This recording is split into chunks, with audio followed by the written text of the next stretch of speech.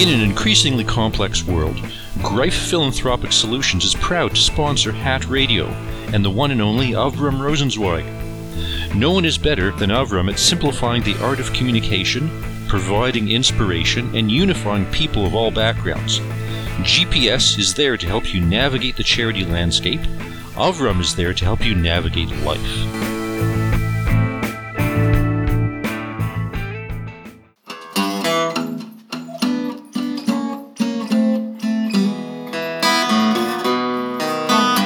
Step inside my living room, share a little talk, by roads walked and lessons learned, keeping the flame of faith burning. I wanna know where you've been, and what you found out. Spread some light in the darkness, spread it all about. In the hat, in the hat, put it all in the hat.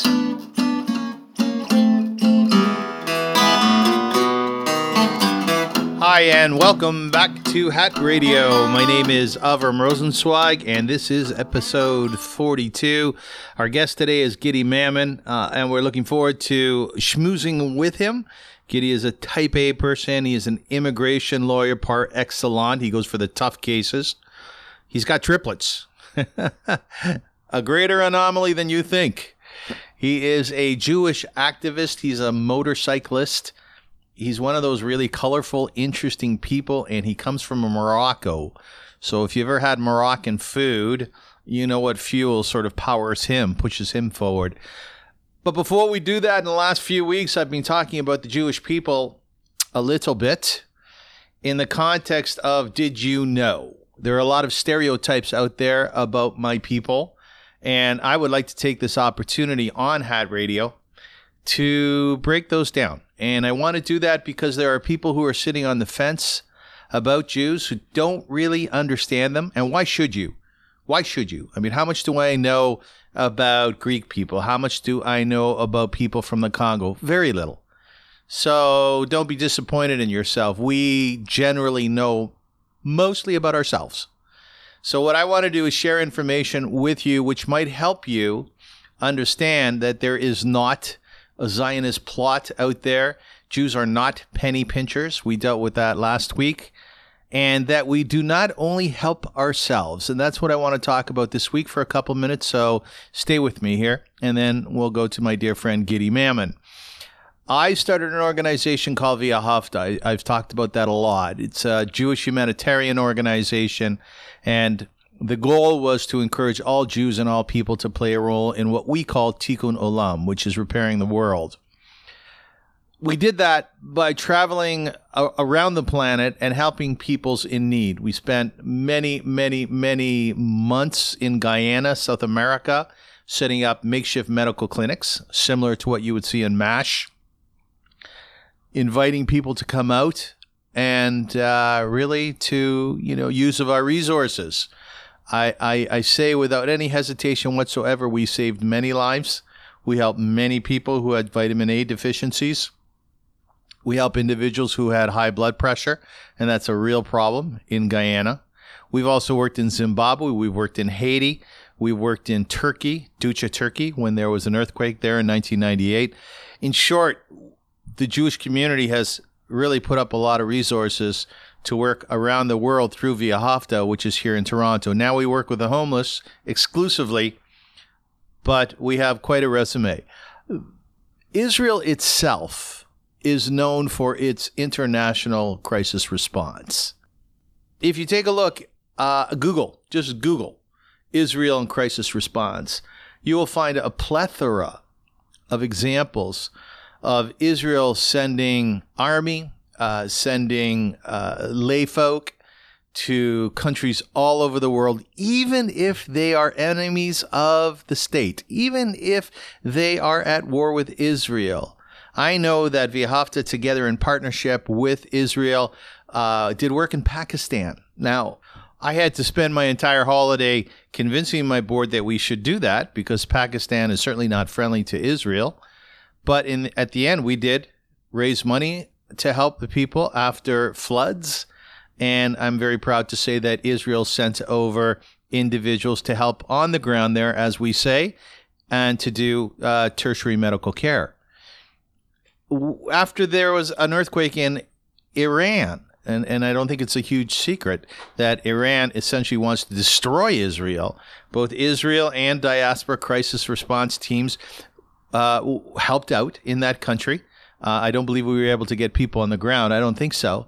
But we were certainly able to get resources over there.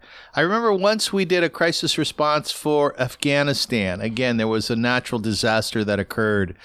And we sent over hundreds of thousands of dollars in medical care, pharmaceuticals. And they accepted it. But we got a letter from the entity who accepted, and I think they were the students of a university who were involved in some medical care for their people. It was a real brash letter. It's like, don't think that we like you, Jewish people. Don't think that we like you, Israel. We will accept this for our people, but that doesn't change our views of you. Okay. Yeah, no, that's fine. I was always hoping that it would. I was always hoping that our humanitarian response would, in fact, change some minds and change some thinkings about who we are as a people and who Israel is as a state. And I'm sure that it did. In this case, not so much. Anyways, please note that the Jewish people are not as insular as you might think.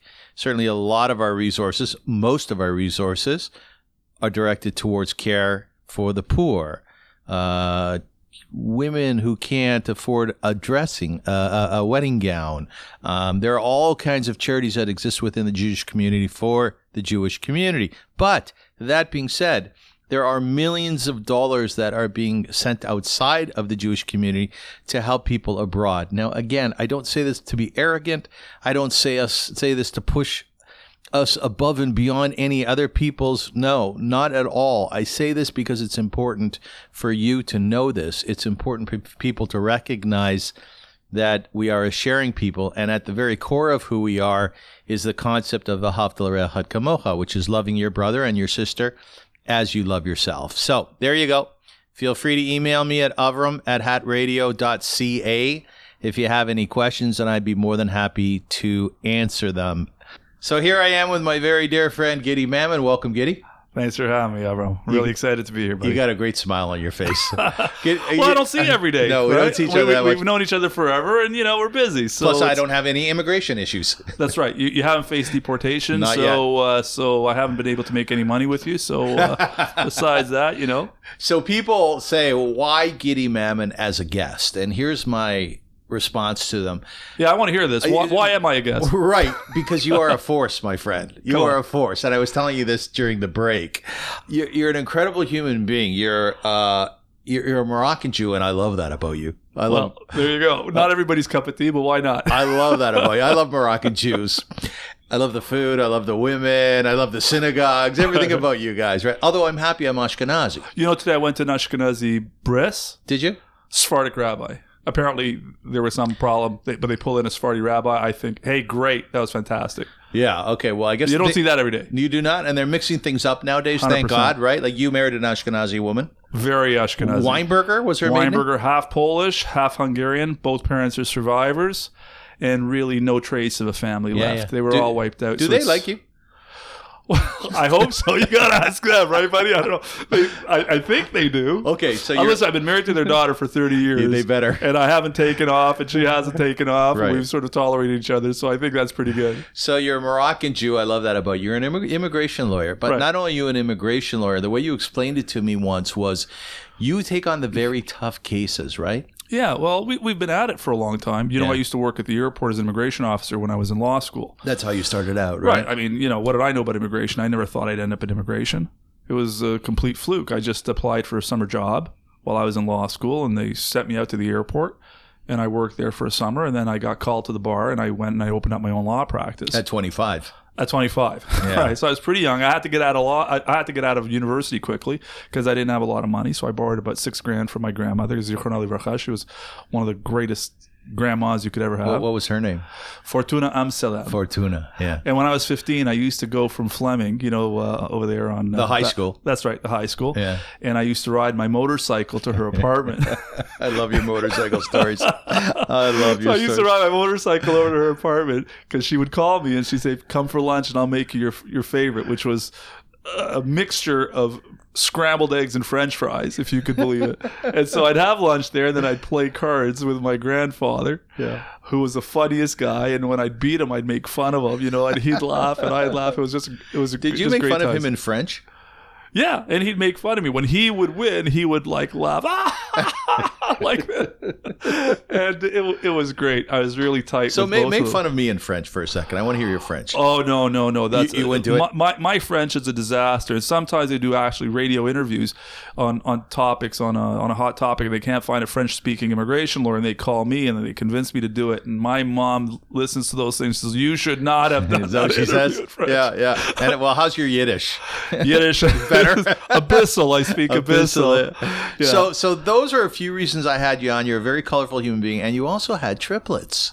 Well, I didn't. My wife did. Your wife had triplets. Yeah. Unbelievable. So we have a 24-year-old daughter, right. Chana, yes, who we adore and love, and she's studying now at McMaster. And then when she was about 4 or 5, we had the triplets, and they're now 20 years old. So that was quite the trip. I remember when you guys had triplets. I don't. Every time, it was crazy. Every time I would see, I go, Gid, how's it going? You go, Avram, it's hell. Yeah. I mean, you go from 1 kid to 4, like overnight. And, they're not healthy kids. They're all like, micro preemies. They're like 3 pounds. They're born early. Yeah. So one of them had, a couple of operations. It was very serious. It was very difficult. It wasn't like having 3 kids. It was like taking care of 4 or 5. Yeah. Because you had to deal with the medical issues. Like at that time, Becky had a bag on her stomach because she had some of her intestines removed. So it was very, very, very difficult time. I mean, it's really, I'm not joking. A lot of it I don't even remember anymore because it was just like a blur, But then the truth is, after about a year and a half, when you get over all the, all the initial stuff, it's pretty easy, to be honest with you, because they teach each other. You teach one how to do this, and she teaches her sisters, and then they help each other, tie their shoes and brush their hair, and it's, so it's pretty easy. Are you a good dad to daughters, to girls? I mean, I think so. I'm really connected to them. Like, I mean, yesterday I took the day off of work to help one of my kids take care of a lot of paperwork that she needs. She's making Aliyah right now, so we had a lot of... Which means she's moving to Israel? Yeah, she's been there for the last couple of years. So what did you have to do? What kind of paperwork? Well, she's making, she's moving ahead in the Army. Yep. She's in the Army, so she's doing a 4-year stint. So she has to make Aliyah in order to move forward. So we had to do all the stuff. I mean, everything like, get her prescription glasses, dentist, doctor's visit, all that good stuff. And, a letter from the rabbi that she's Jewish. We went bouncing from place to place. So I look after my kids the best way I can. How was that day? How was it yesterday? They're nice days, aren't they? Yeah, I mean, I love it. I don't, for 2 years she's been out of the house. I only get to see her very, very infrequently. What's that like? It's hard. I mean, today with technology, I could see her on FaceTime, and I'll always step out of a meeting to see her if she FaceTimes me. But it's hard, when you sort of hug your kid, you squish your kid, you can smell them and feel them, and it's very different. It's a very different feeling, and you don't know like when they're in a good mood or a bad mood because you see them in gaps of days. So it's not easy, and especially now I got 4 daughters in 4 different cities, so that she's not the only one I have to worry about. Did you ever wish for a son?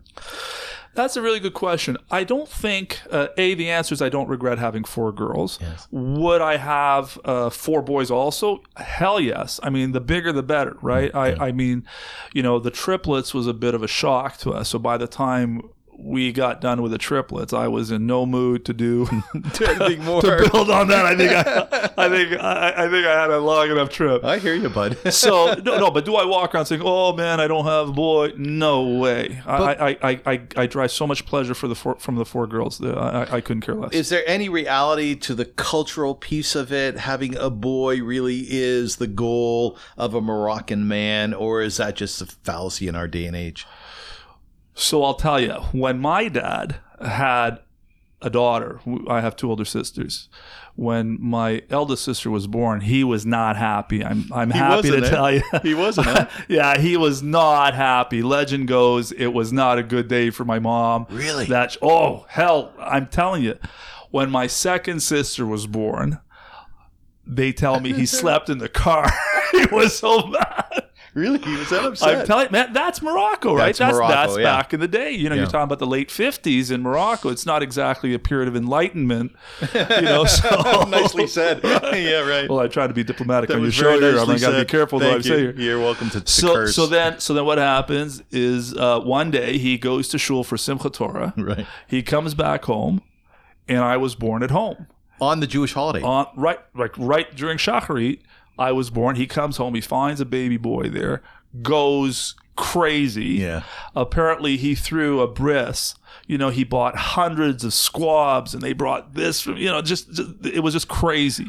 You know, and people tell me, I'll never forget your bris. I remember I was at your bris, and your dad was going crazy. What city was it in Morocco? Casablanca. Yeah. And you moved when you were 3, right? Your family. 3. We came here when I was 3 years old. So did your father treat you like a king?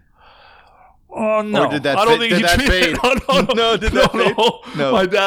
My dad was a no nonsense guy. You know, if you were stepping out of line, he gave you that look, man. I wasn't being treated like a king. Would he give you a hit too? Oh yeah, Yeah. Like you don't mince words. No, I mean, for sure. Yeah, For sure. Do you resent that at all, No. or is that just the way it was? I don't really know that I knew anything different. Yeah. And I mean, you're not talking like a beating. You know, the guy gets a stick or a belt and beats the crap out of you. That you know, I can never condone. But yeah, you know, you'd get smacked if we were never allowed to be rude. You know, with our uncles. Like even till today, I call my uncles Uncle So and So. We never address people impolitely. But if I stepped out of line, if I didn't do something that I was supposed to do, yeah, I'd get it across. Did you do that with your girls too? Never. No, I also don't. No, I'm not. I've never done it. I can't say that I haven't felt like pretty annoyed. Well, that's but a separate piece. Yes, that's a separate piece. You know, and I'm not so sure that. And again, I'm not talking about hitting kids. I mean, I'm not talking about hitting kids like I'm talking about like a smack that you feel it's not painful, but you feel a disappointment. But I think that intelligent people can probably get that message across, maybe even more effectively, by just disappointment. Well, what was your mom like? Well, my mom She's still with us, right? Yeah, for sure. Yes. My dad passed Your away dad back passed. in Your 2000. mom should be well. It's 120. Yeah, thank you very much. She's sweet. She's great. You know, we just had Simchat Torah, which is my Hebrew birthday. So Simchat Torah, she always used to help make a big kiddush at our synagogue at Tiferet Israel. Shout out to Tiferet Israel. Shout out. You see that? Good for you. There you go. I got Consummate activist. Consummate activist. Yeah. So is your mom little? I have this image of her being little. Well, she's getting shorter somehow. They're shrinking, she's right? shrinking. I'm not sure what's. How old is she now? Oh, 83, 84. And she's going to kill me if she finds out that I said this. And then I'll blame you. You could do that. I don't mind. Yeah. Is she the consummate Moroccan mother? 100%. Like very doting, 100%. cooks and bakes all the time? Yeah. Like if you go to her house to visit, is there always food on the table? 100%. Yeah, right. 100%. She lives alone, right? She's got her own condo up in Thornhill. So she doesn't really have anybody to cook for. So she's looking for me to come up there so she can make me something. And she bribes me. Oh, if you come, I'll make you this and that. Oh yeah, of course. How is that for you when you go there and you? I love it. You do.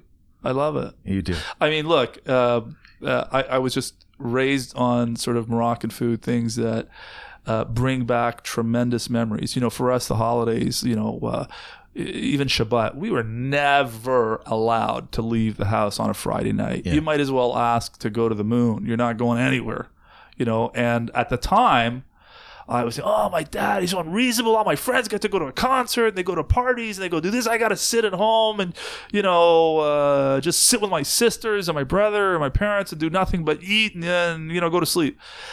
Now that I got 4 kids of my own, I got to be honest with you, there was a lot of hidden wisdom there that a teenager doesn't get. How so?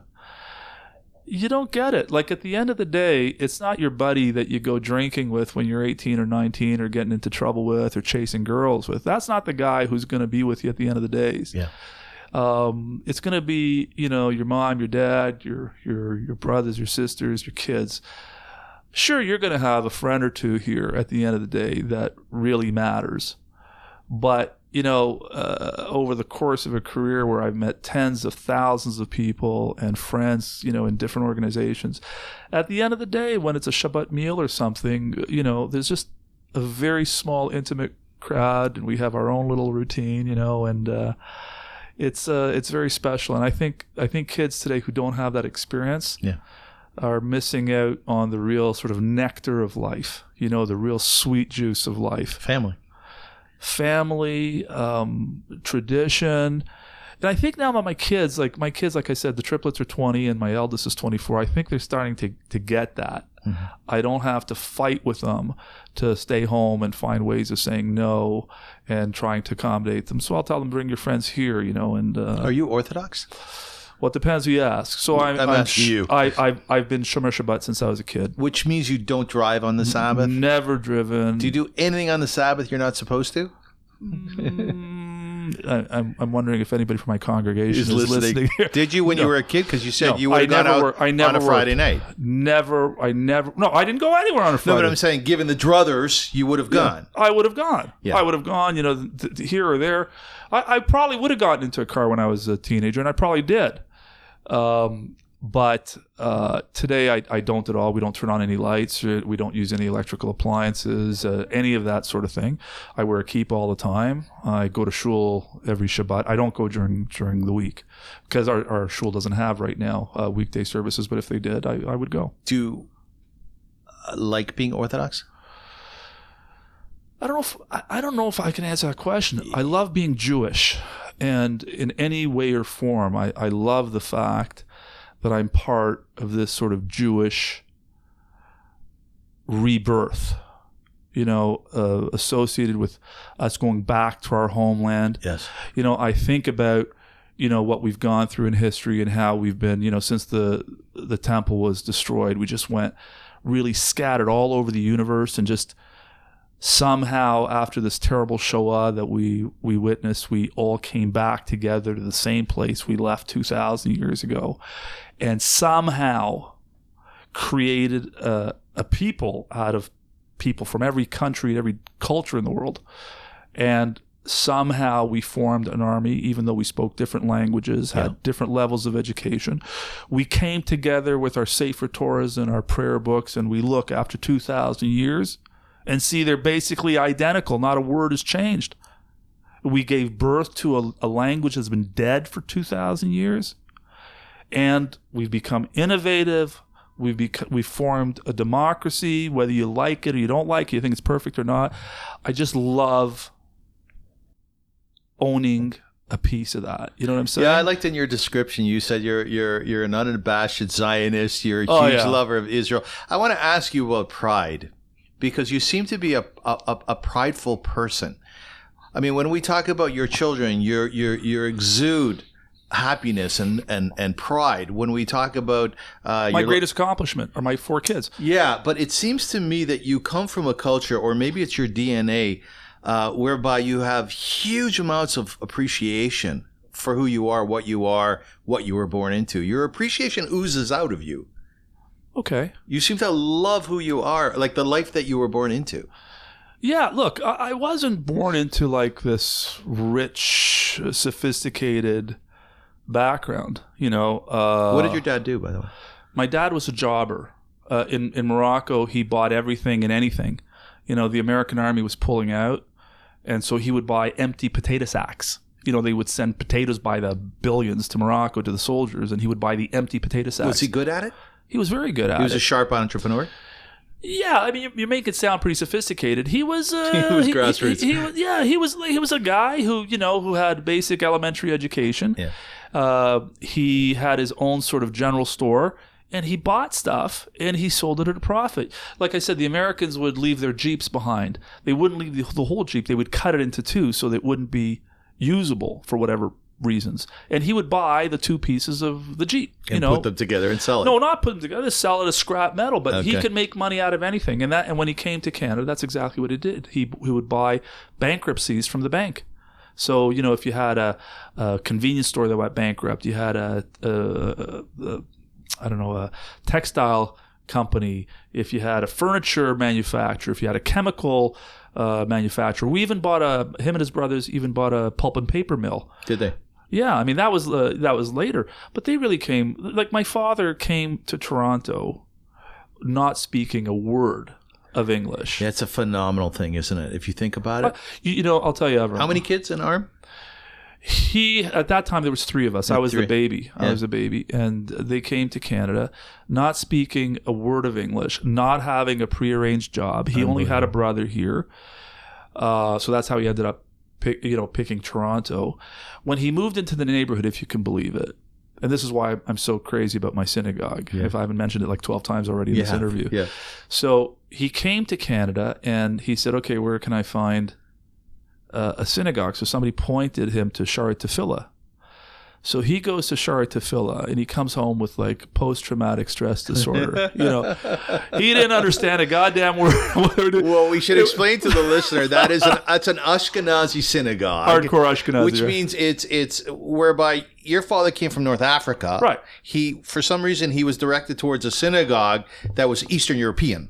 Right, because there was no Sephardic shuls in the neighborhood. And never the twain shall meet, really, right? Right, so he went there. He came and says, "Oh my God, what the hell did I do? I think I've ruined our lives. This is insanity. What am I doing here?" Right. Yeah. And my mother also had a traumatic experience. She came to Canada and, they used to go to the market in Casablanca and they would, she would pick out a live chicken and he would, cut it and feather it and bag it for her within like 20 minutes or whatever it is. And that's how she bought chickens. Right. And they bought fresh vegetables from the market. She came here and she asked where she could go buy kosher chicken. And they pointed her to Loblaws at the time. And so she goes in there. She goes, "Well, where do I find the chicken?" They pointed her to a freezer. And in the freezer was this plastic wrapped chicken, right? It was like hard as a rock, and she bursts out crying. How am I going to feed this to my husband? I mean, he's going to kill me. Like, what is this? So they really landed like on a different planet. Yeah. And I was going to say, Avram, I've been bringing refugees and immigrants to Canada for over 32 years, and I still can't get over how brave it is for them to pack up everything, trust someone like me with their future, and assure them that I will help them to get them in Canada on solid footing, where they're going to have, a new home, a new job, a new career, where their kids are going to be educated, where their kids are going to meet friends and meet their future spouses, and where their grandkids are going to be born. It's a remarkable thing. And I'll tell you, Avram, the thing that makes it crazy is that I have never lived more than 2 kilometers from where we're sitting right here. Right. Because my father my father helped to establish our little shul, and it was in the neighborhood. It was within walking distance. And because of that shul, I've never looked for a house outside of walking distance from that shul. So is it possible then, Guidy, that you getting into immigration was not happenstance? Well, I certainly didn't plan on it. I understand, That's but for the way sure. you speak right now, it sounds like there was a certain poetry to There's no finding your question. way into Listen, it. God, man plans and God laughs, right? Yeah, So yeah. when I was in law school, I was going to be a big shot, right? I was going to work in some big downtown law firm, and I was going to do research in a wood-paneled library and go to expensive restaurants with big shot clients. And within a week of articling, I articled an amazing law firm. Within a week of articling, What was it called? Rosenberg, Smith, Patton, and Hyman. Still around? No, they've busted up, but they've produced great judges. Justice Alvin Rosenberg, Ted Matlow, great people came out of that firm.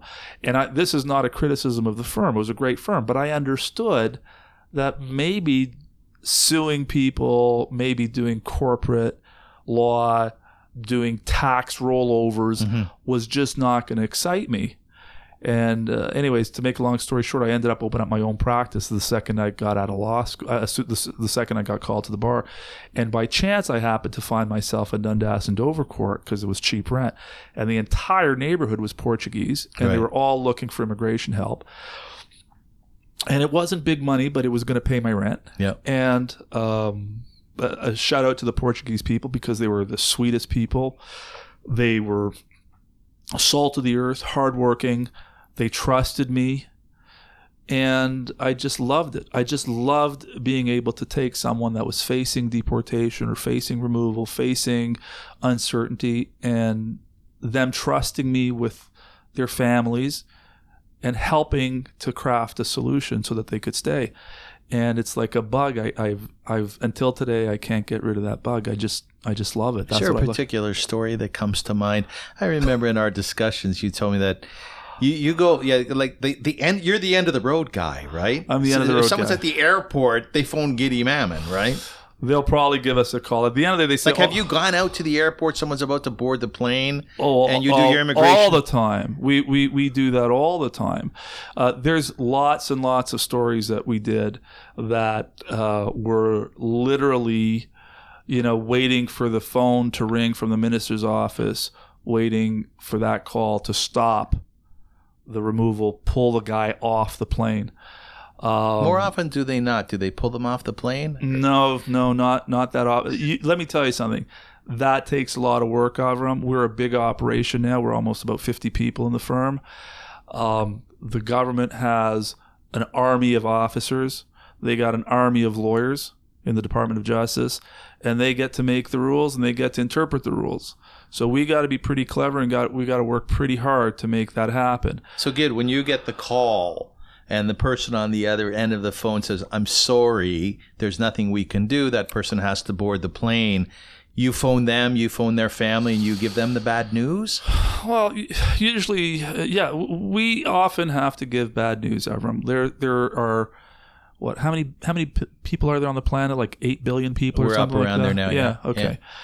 Of 8 billion people, guess how many of those people want to live in Canada if they had the opportunity? Like virtually all of China, virtually all of Africa, virtually all of South America, right? Asia, right? And we let in 300,000 a year, that's right? It. Yeah. Right. There could be 3 billion people who want to come, but we're only going to pick up to 300,000 or so. So it's a selection system. You don't get to win every case. That's just not how the business works. So you have to be prepared to lose. And if you don't have the stomach for that, you don't have the fortitude, this is the wrong business for you. But I mean, you're asking me like for an example story. I remember my very first high profile case. It was the funniest case. I can say his name because it was all over the paper and it's public knowledge. Yeah. This guy named Muhammad Iqbal. Guy came from Pakistan, right? He was an Ahmadi. Went to court. He made a refugee claim because it's very well known that they're persecuted in Pakistan. So he went to court. His lawyer did not bring evidence that he was an Ahmadi, so he got refused. And he went to an appeal. It was refused. He went to another lawyer. The lawyer couldn't do anything about the case. So she calls me and she says, "Listen, Guidy, I got this guy. I mean, he's got this letter now from the Ahmadi Association. For sure he's an Ahmadi, but there's no avenue of appeal. I don't know what to do. He's not qualified for this. He's not qualified for that." So she asked me to take a look at the case. And this is way back in the, maybe I think early 90s. So I was only out of 3, 4, 5 years. So I said, okay. So I met this guy in my office on a Sunday morning. And you know what you look like on a Sunday morning. You just put on a pair of sweatpants and a t-shirt, right? Disheveled. Yeah. No, you don't brush your hair. You haven't shaved. So the guy comes to my office and I'm talking to him and I've got nothing, man. Avram, I swear to you, I had zero. Avenues of appeal were done. It was just bad news all along. So he says, okay, great. So you can't keep me here, but can you keep me here until next week? I said, what's happening next week? He says, well, I'm getting an award next week. I said, what are you getting an award for? Yeah. Check this out, right? Crazy. What are you getting an award for? He says, well, from the police. I said, which police? He said, the Toronto police. I said, why you, Mohammed, would get an award for the Toronto police? Like, who the hell are you, right? Yeah, this is a good story. I like it. He's working in a donut shop serving donuts. I figured maybe he serves the best donuts in town, right? In the world. Yeah. Right? So I said, what happened? And he's like, he was so sort of innocent, nicest guy in the world, right? He says, well, a guy comes into the donut shop and he takes out the knife. And he says, you have to give me all of your money. He says, I cannot give you the money because this is not my money. This is my boss's money. So the guy starts arguing with him. And he insists on taking all the money in the till. So Mohammed jumps over the counter. And he's no big deal. I mean, the guy's like 150 pounds. Scrawny. Scrawny guy jumps on the guy, wrestles him to the ground. The customers call the police, and the police show up and see this crazy lunatic wrestling some robber down to the ground. And they yell at him. They tell him, "You crazy? What was you that? shouldn't be doing this." They figured since you risked your life, we're going to give you For a donut. some sort of an award. So I said, "You're kidding me." He said, "Yeah, is that important?" I said, "Not really, but let me see if I can." I can't go to the federal court and say the guy wants to pick up his certificate of bravery or whatever. So anyway, to make a long story short, I said, okay, I'm gonna call the media. I'm gonna call the Toronto Star. So I called the Toronto Star and I said, "Yeah, listen, my name is so and so. Yeah, what do you want?" I said, "Well, my client's being deported. So what?" I said, "Well, he's supposed to be getting an award for bravery next week." He says, "Hold on a second." 10 seconds later, he says, "Where can we meet you? Is he with you now?" Really? Promise you. So I lied to them. I said, "Oh, we're not available right now. I think we're available like at 11 o'clock this morning." And the reason why, because I look like a homeless person. You want to clean up. Right. And I knew there was a Gap, the store The Gap on Queen Street. Yes. So at least I can get like a button-down shirt or something like that. So, and I knew that they were open at 10 o'clock. So I ran there at 10 o'clock. And I bought a shirt in this most disgusting tie. They had like a Bay City roller tie or something like that. And I put that on, and I had my picture taken for the Toronto Star. We went to the federal court. The place was packed with news people. Oh, that's amazing. Oh, I'm telling you, Amazing. Avram, the judge comes in, right, looks at the crowd. Basically, Avram, you got to understand, I have zero to argue. Zero to argue. The judge comes in about less than 5 minutes, he asks me, basically, "You're looking for a stay of removal, right, Mr. Mamann?" "Yeah." He turns to the Department of Justice and says, "Basically, you're opposing it, right?" "Yeah." And he says, "Well, I've read the materials. I'm going to order the stay of removal." I said, like, what? And then I learned on that day the most important lesson of my life. And that was? Which is the law matters, right? But the law sits in a basket of real world realities. Yep. You understand? Yeah. And a judge does not want to face the press and look like the bad guy. Right. And so now I decide, okay, so now I got to stay removal. I'm going to apply for a humanitarian case for this guy. And there was a program at the time that if you had a job and you could do this and that, you could apply. So I called the guys who photocopy for me, the copy center. And I said, let me speak to the manager. I said, "You know how much stuff I send you every day? I'm sending you a guy down right now, and you're going to give him a job." Oh, cool. I don't care what job you give him. Very good. But you got to give him a job, and he's got to start like right now. Excellent. Right? He got the job. He stayed with that company, Toronto Legal Copies, for like, I think 10, 12 Was years. it a Moroccan printer? No, dude. No. Just a company that I happened to use. They specialize in legal documents. Nice. He worked there forever. He got landed. And from there, I realized that the government behaves differently. Right? When the light is shone on the government and you see the terrible things that they're capable of doing, right? The guy didn't have this document on the date of the hearing. That's true. But they know now. They know that he is an Ahmadi. He proved it. Have you used the media since then? All the time.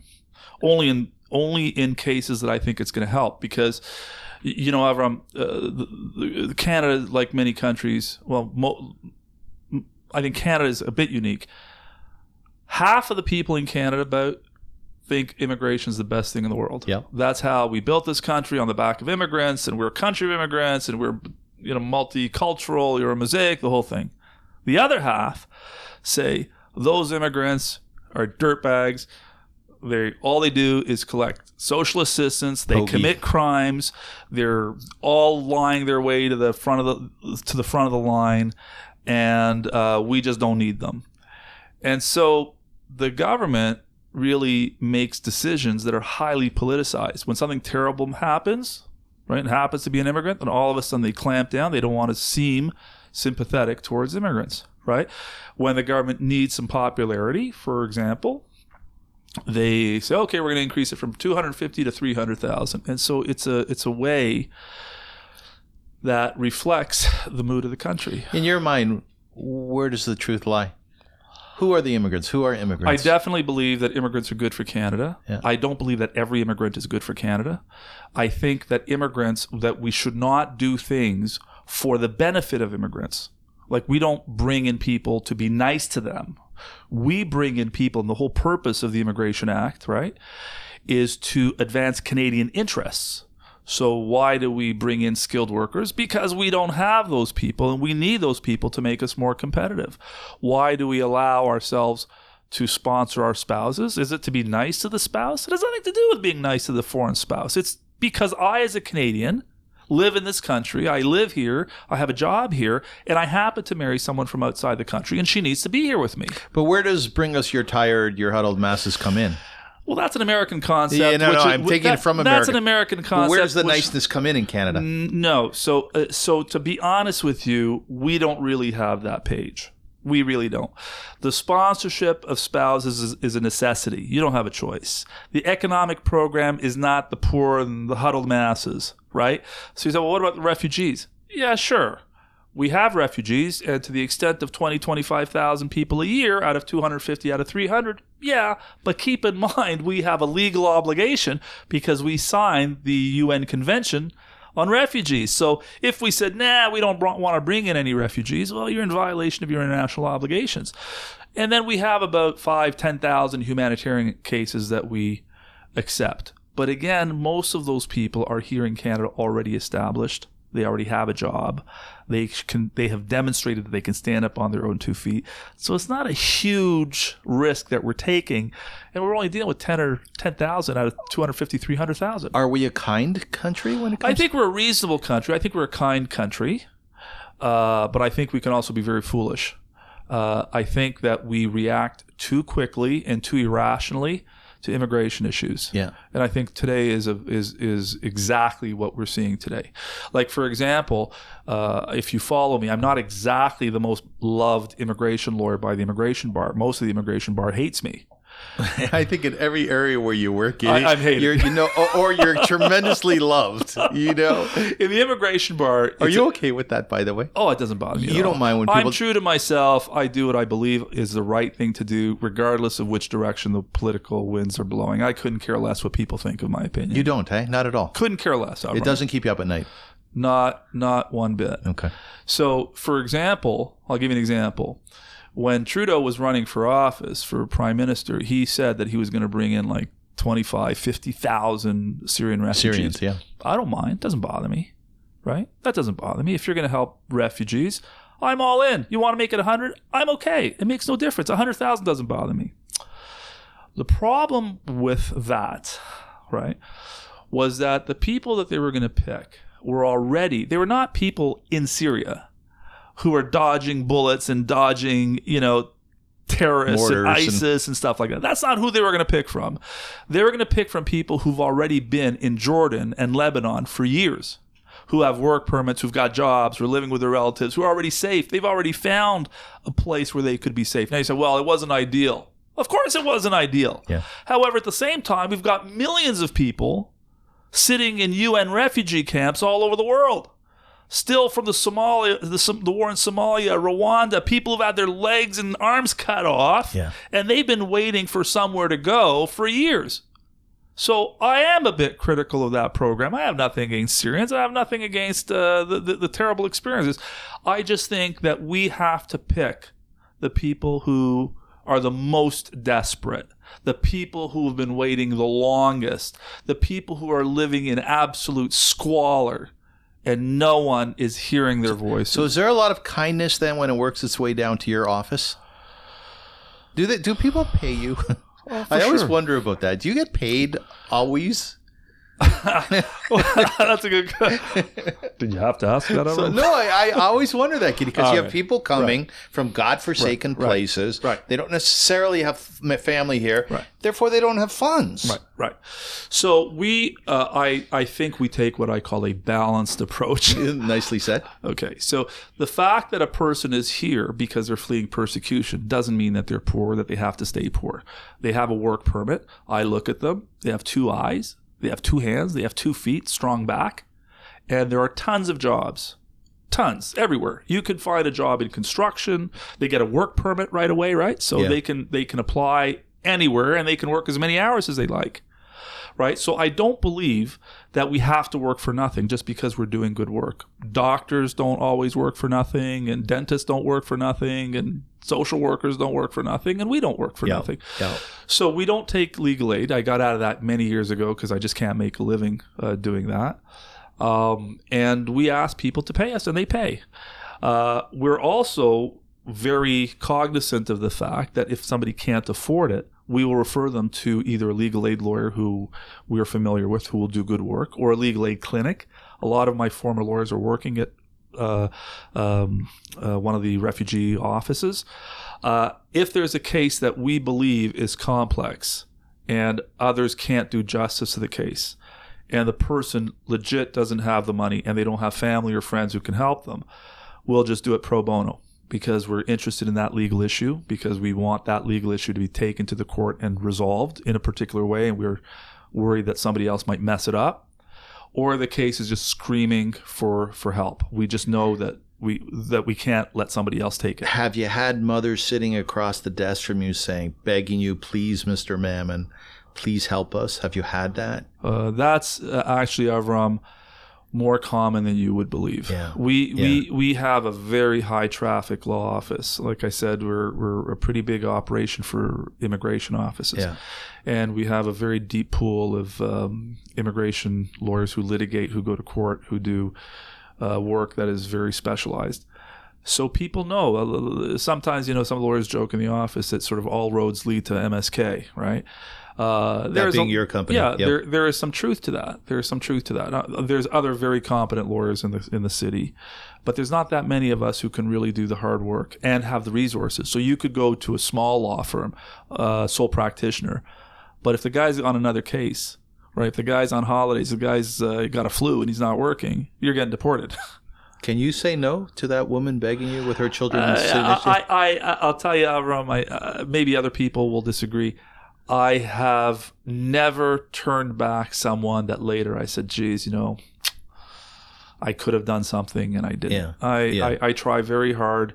At the end of the day, I have to spend a lot of money, Avram, to retain the talent that I need. Yeah. I can't get bottom of the barrel lawyers. I got to pay top dollar to get the best guys. Right.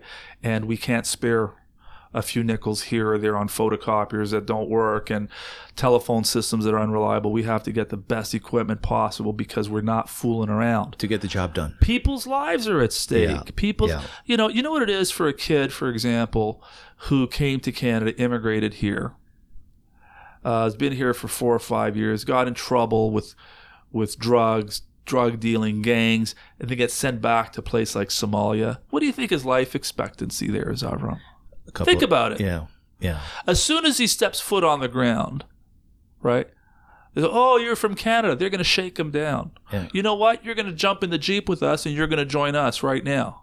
Join you doing what? Never mind. Grab a gun and fight with us or we're going to shoot you in the head right now. That's the reality. So I just don't, I'm not the kind of guy that is going to do a half-assed job, see the guy get on the plane the next morning and then sleep well. I can't do that. So that's the reality. We have to make a buck in order to keep the doors open, because if I do everything for free, we'll be open another couple of months, we'll be shut down, no more MSK, and there'll be nobody else to help the next guy. Having so much power, does that make you humble or does that make you arrogant? Power? I don't know if I have power. Well, you do. You have power to save people's lives. Yeah, I don't know.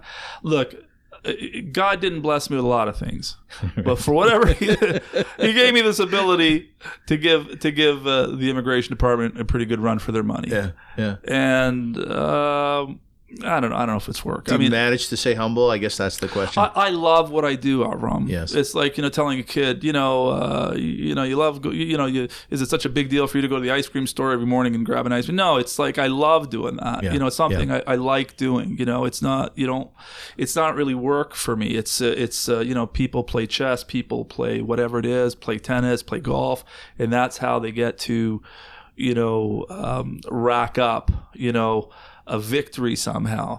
For me, it's a whole different ball game. Over my career, how many times people, and especially of the Muslim community, you know, because I've represented every type of Muslim, Shia, Sunni, Ahmadi, Ismaili, everybody. And I'll do something for them. And years later, they're still sending me all of their friends. Years and years and years. And they'll tell me something to the effect, you know, Guidy, after God, there's only you. That's what they say. Yeah. And it makes you feel good because what you've done is you've shed all of the crap that we read about in the paper, all of the politics, all of the controversy, all of the dirt, all of the hate. And it's just two people, one helping the other appreciating it, and everything is just dissolved. And in those moments you think, you know, maybe could there be peace between these types of people or not? But at the very human level, at the very bottom of the equation are two people who are helping each other in this world of ours. This world. And I should say, Avram, this reminds me of the time when you called me, or you and I spoke. You remember how many years ago? And you told me, this is when you had been working as a professional for the UJA. You were United Jewish Appeal. That's right, United Jewish Appeal, and you were a big shot fundraiser, and you were probably making a good buck. It was a great, respectable job. It's a job a lot of Jewish activists would have loved to have had. And you called me, and I forgot why and how. And you said, "Oh yeah, so guess what? I'm not with the Federation anymore." Oh, yeah, well, what are you doing? Well, you got fired? No, I left. Why would you leave a job like that, Avram?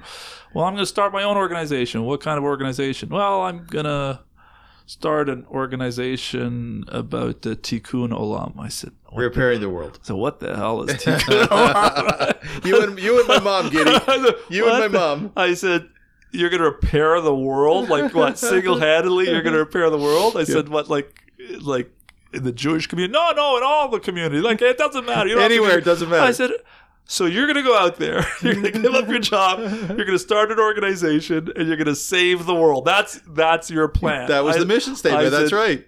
I think Avram fell and hit his head. I swear to God, buddy, I can't lie to you. I thought, man, that's the nuttiest idea I've ever heard. That'll last about 2 weeks. You were the only one who thought that, kid. I'm not buying shares in that business, that's for sure. Oh man, I heard a lot of that. Remember that? Oh yeah, I love it. And then you were setting up an office. I think it was Kerry Green from Greenwind who it was actually Dave Green. Yeah. It was Dave Green who gave you a little space in his building. And I gave you the first fax machine. Oh, yeah. You remember that, buddy, right? Yeah. I gave you a fax machine because you needed one, so I helped you. I figured, look, if you're going to be crazy, I might as well. I'll give the guy a machine. Get a machine. Get him off my back. So I gave you the fax machine. Thank you for the fax machine. Oh, buddy, listen. Thank you. You know, let me tell you something. Every time I see one of these Vahavta trucks out on the road feeding the hungry, buddy, I say kudos to you. You're crazy, but you proved me wrong. Thanks, Guidy. God bless you, how many people you helped. And that feeling that you get from making a connection, right? When you sit down, you give a guy a sandwich, you give a guy a blanket or whatever it is, there's no politics. There's no controversy. There's no difference. Just correct. You're just helping a dude out who needs some help. That's exactly right. God gave you the ability to raise a few shekels, a few bucks, to put some gas in a minivan and take out some tuna sandwiches, right? God bless you for what you did. Yeah, man. No, you positioned that very well before when you said, listen, Muslim doesn't matter. I'm sitting at a table and it's him and it's me. You know, it's two guys. One guy can help. The other guy's taking the help. And it's just two guys in our world, right? And you're dead on. There's no politics. There's no nonsense like that. You're just doing what you're supposed to be doing, which is helping others, right? All right. So we're buddies, right? You've asked me a bunch of questions. Yeah. I'm going to ask you one. Yeah, go ahead. Did you succeed? I think so. Did you have the effect that you hoped? Or did it turn out differently than you expected? Listen, I think that people like you and I ultimately do want to repair the world, and we have big personalities. So somewhere inside of our mind, our brain, our soul, there is this belief that we can bring dramatic change to the world. So in terms of that, no. I did think that I would repair the world more so than I did. But in terms of what the Ahafta has accomplished, and perhaps what I was behind, instrumental in doing, I'm pretty proud of myself. Gid, I've had 2 heart attacks. And both times I thought to myself, if I am going to leave this world tomorrow, or today, can I honestly say that I've made a mark, that I've done something important? And my answers both times were yes, I have made a mark. You left a trail of goodness, brother. I think so. I think so. Can you say that? I'm very proud of the work that I've done. Yeah. In some ways, I've been selfish. I think I could have done more. Yeah. I used to do a lot of advocacy with the government, but I got a hot temper, and I didn't. And I schlep to Ottawa. I speak to their parliamentary committee. They call me to come out to the minister's office to talk about their upcoming bill, and I tell them what to do. It's obvious. They don't know what to do. They screw the whole thing up, and they don't listen. So I said, to hell with it. If they're not going to listen to me, I'm not going to dedicate more of my time on this. And you stood before the U.S. Congress, right? Yeah, that's right. I did. I got a call from somebody that said this so-and-so was on the phone from the U.S. Congress. I go, oh boy, this is an interesting one. Whoa. Yeah. So the deal was, this goes back to Trudeau being elected, right? He said that he was going to land 25,000 people by the end of the year if he got elected as prime minister. So when the election is. Syrians. 25,000 Syrians. Yeah. So, the elections are like mid-October, right? So by the end of the year is like not even 3 months, right? And he's going to land 25,000 people. Right. Like, that's impossible. Right. You can't do that. You know why? Because it takes 2 to 3 years for us to get through police clearances for these guys. Yeah. Right?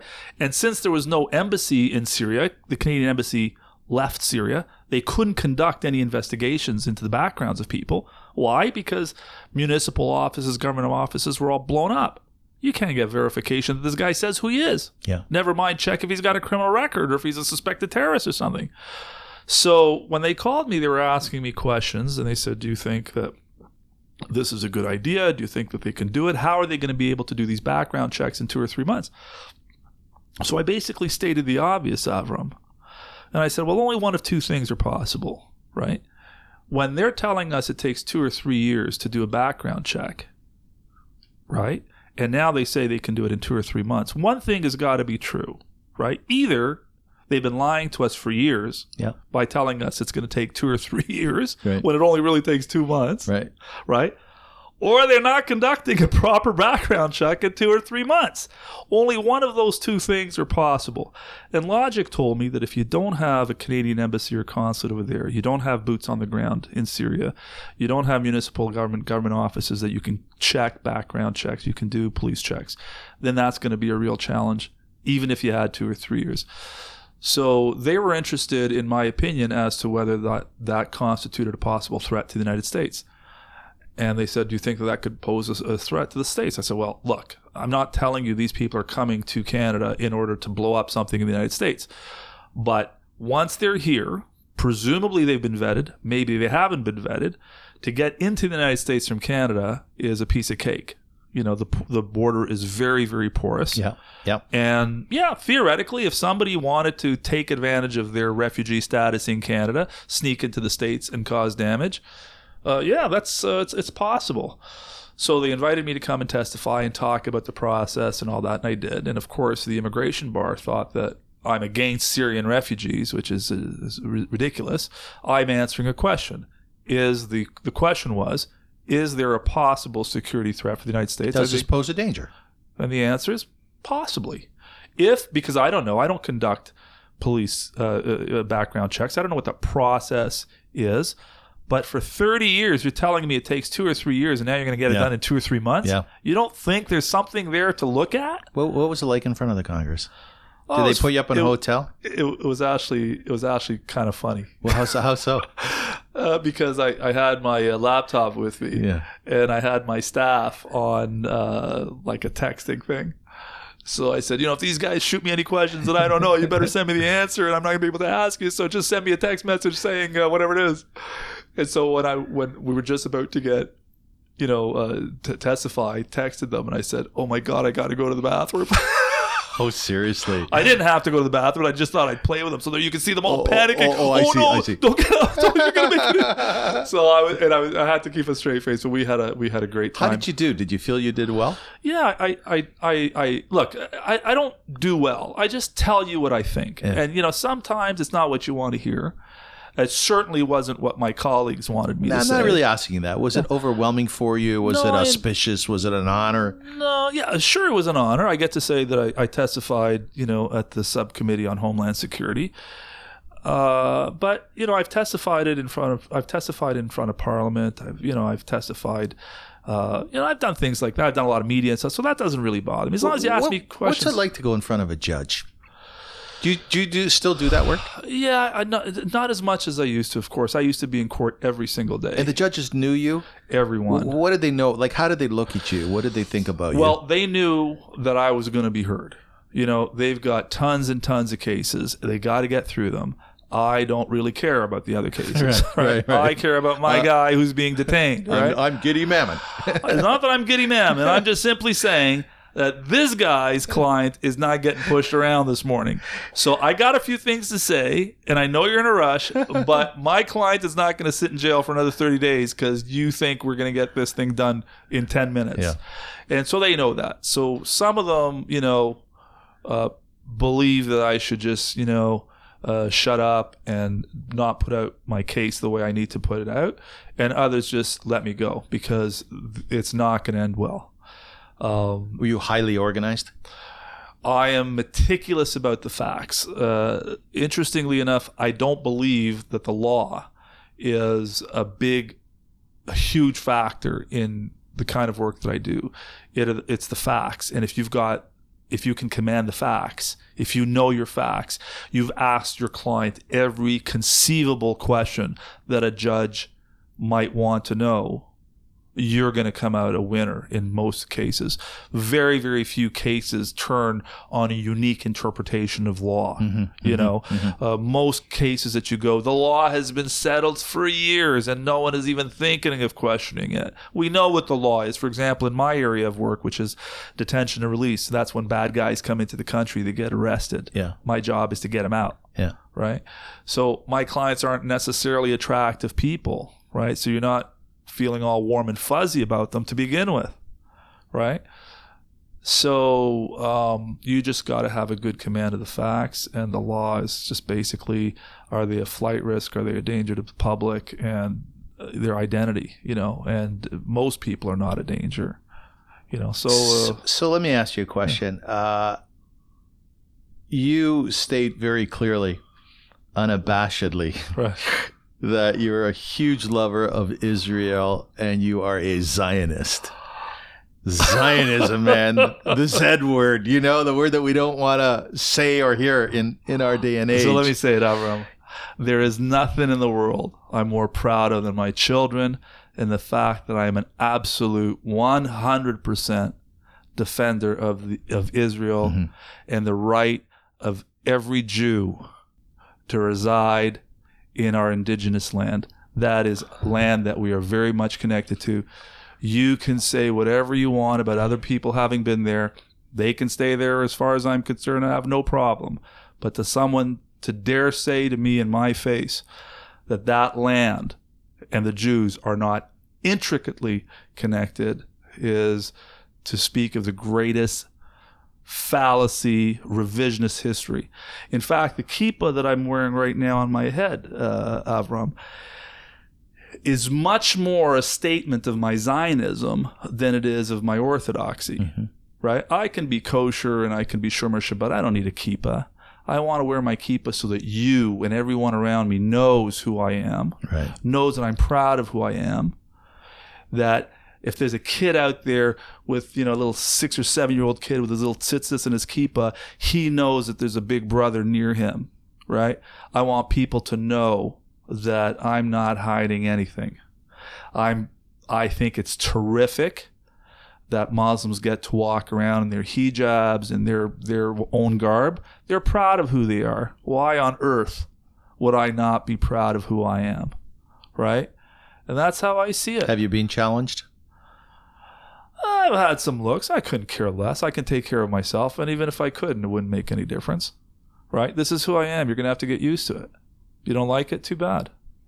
You know, if you walk into my office and you see a lawyer who's Jewish, oh, I don't like it. I don't want to be. That's fine. Go get deported for all I care. You're not doing me a favor. I'm doing you a favor. Right. Right?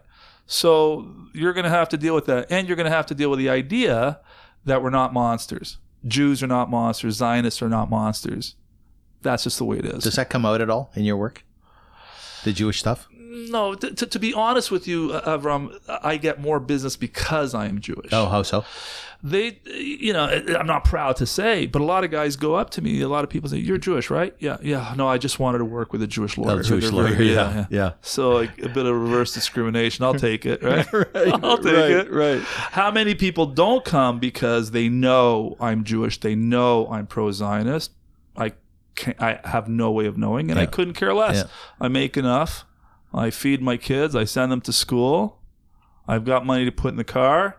And I got money to put food on the table, and I got as big a house as I need. I couldn't care less if half the clients didn't show up because I'm Jewish. You've made a number of different trips to Israel over the years. Oh, for sure. This is pretty common for people who are in our community. We travel to Israel a lot. For sure. How many times would you say you've been there?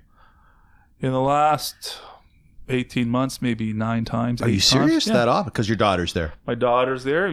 Well, you know that I was in Israel for the Yom HaAtzmaut, for the 70th Yom HaAtzmaut. Which is Israel's birthday. That's right. We like I said, Avram, the creation of Israel, the fact that it's still in existence 70 years later, is a modern day miracle. Yeah. Right? And it's very tough to be Israeli. You're surrounded by very hostile countries. You've got the sea at your back. You got a very narrow waistline, right? So me and 20 of my buddies, we shipped our motorcycles out. Yeah, I know. I love this. Put them in containers. Put them on a boat. 5 weeks later, they showed up in Israel, and we rode around the country with Israeli flags and Canadian flags. And Avram, I'm telling you, you know, seeing like 20 Harleys roaring down the highway. I swear to God, people would stop us and say, "What is this? Who are you? Yeah. What are you?" Yeah. We said, "Well, we're from Canada." They go, "You're from Canada? What are you doing here?" I said, "We're here for Yom HaAtzmaut." They go, "Yom HaAtzmaut? Are you kidding? Eizeh tzionut, eizeh ahava." They said, like, how Zionistic? How much love can you have for the country? So everywhere we went, we were treated like gold. Like, if you ever want to feel like one of the, you know, like the Rolling Stones or the Beatles or a celebrity, like a rock star. A rock star, man. Just take a whole bunch of Harleys and ride down Yom HaAtzmaut in Israel. Guidy, what kind of Harley do you ride? Electric Glide, Police Edition. So it's a big Harley. What year is it? 2010. Yeah. How big are those bikes? Do you know? CCs? Yeah, CCs. I don't know. I think it's like 1,600 or something like that. A nice size bike. It's a lot of muscle. What do you have on it? What are the extras on it? I'm a big bike guy. You know that. Oh, yeah? Well, I got, I put some, like, I'm not a big mechanical guy, right? Yeah. But I got a lot of tricks on it. You know, the motorcycle GPS, the fancy mirrors. I got new pipes on it. I got a new computer, like a high performance computer. Oh, do you really?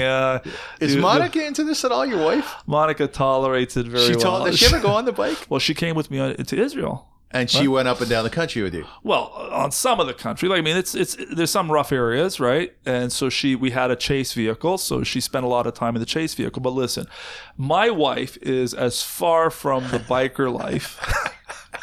Right? Monica really is. Right. Like, she's into fashion. She's into the fashion, brother. She's got a little boutique, and she's got her little thing going on. Yeah. But there's no intersection between her life. She's sweet. She's quiet. Yeah, she's quiet. She's lovely. She's a doll. And what's amazing about her, buddy, is this. What's amazing is how much she puts up with to be married to me, right? Because I'm crazy, right? Like, oh my God, you got to get to the shul. You got to help put the dafina, like the cholent, in the oven because they can't do it. And then I need you to go here and go there. And then I'm going on a motorcycle trip. You have to come with me. And she puts up with so much. 30 years of marriage. 30 years, brother. I'm telling you, I don't know how I won that lottery, man. Do you feel like it's a blessing? A blessing? Are you kidding? It's like it's like the Powerball of lotteries, like I have so many friends who, maybe didn't make the right decision, didn't make the right connection. Maybe they did make the right connection. They just didn't know what a relationship involves. You think, oh, I'm going to get married. I'm going to have this amazing woman next to me, and I'm going to live exactly the same life that I had, before I met her. Right. As if she's like a neutral factor in this equation. So I tell my friends, I say, when you get married, buddy, 50% of the decisions you're going to toss in the garbage. Someone else is going to pick those up. Yeah. So you want to see that movie today? Too bad you're not. You're going to go see this rom-com because that's what your wife wants to see. Right. And you don't want to go to those people's houses because they're a pain in the neck, right? Well, those are your wife's best friends, and you're going to have to go and you're going to just have to smile. And that's what it's going to take. Because why did you choose Monica as your wife? What was it about her? I don't know. The second I saw her, like, I'm not going to spiel you this stuff about love at first sight. I just saw her and I said, okay, this is kind of interesting, because I was in no position to get married. How old were you? At that time, I was just turned 26. And you had opened up your law firm already? Not only had I opened so you were up my busy. I had nothing, man. The only asset that I had was student loans, and I still owed my grandma $6,000. Right? So that's all Monica was going to get out of this thing. Yeah. And then, I don't know, it was about a year. We'd gone out. You were matched up? Someone put you together? Not really. It was my very first immigration client, who was an Israeli, said, "Oh, I took out this girl, man. Really? Yeah, she's not for me. She's kosher, and she's rich. She has an Alfa Romeo." And I said, "Dude, I'm not looking for that kind of woman right now." So forget Maybe that. Maybe a Harley woman, right? A Harley, man. Yeah, that might be, right? About 3 or 4 months later, another guy that I went to law school with says to me, "Oh, I'm dating this new girl, and she's got this friend, right? And she's kosher, and I think you'd really dig her," right? So I didn't make the connection, and I said no to him as well.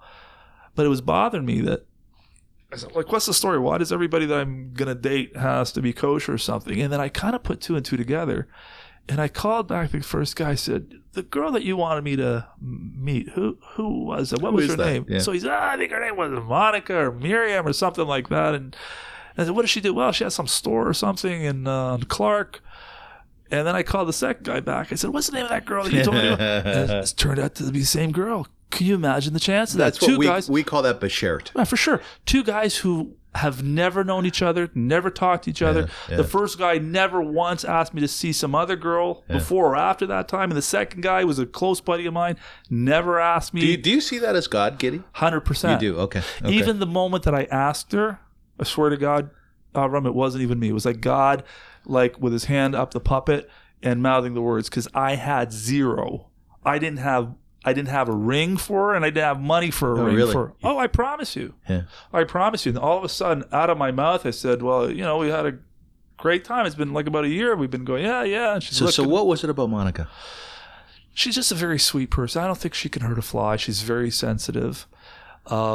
She, like, the very first date that we had, like, we didn't go to like south of France. We just went to a nice place, and we sat down, we started talking. I look at my watch, like 3 hours had gone by, and like we weren't halfway finished our conversation. They were even setting up for dinner. Yeah. And it was like putting on an old pair of shoes or an old pair of sneakers. They just fit perfect. That's nice. You know what I'm saying?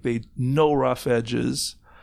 They just fit perfect. And that's how like I said, if you could win that lottery of life, take that, screw the cash, Well, what about the cultural differences? Yeah, a lot of that. Did you have to work stuff through? 100%. Are you kidding? The way I raised my kids versus the way that she was raised? Yeah. Nothing alike. As an example. Well, they were well off. We weren't. Yeah. She had an Alfa Romeo. I had like a $900 Datsun B210. I was able to put $1.50 of gas at a time.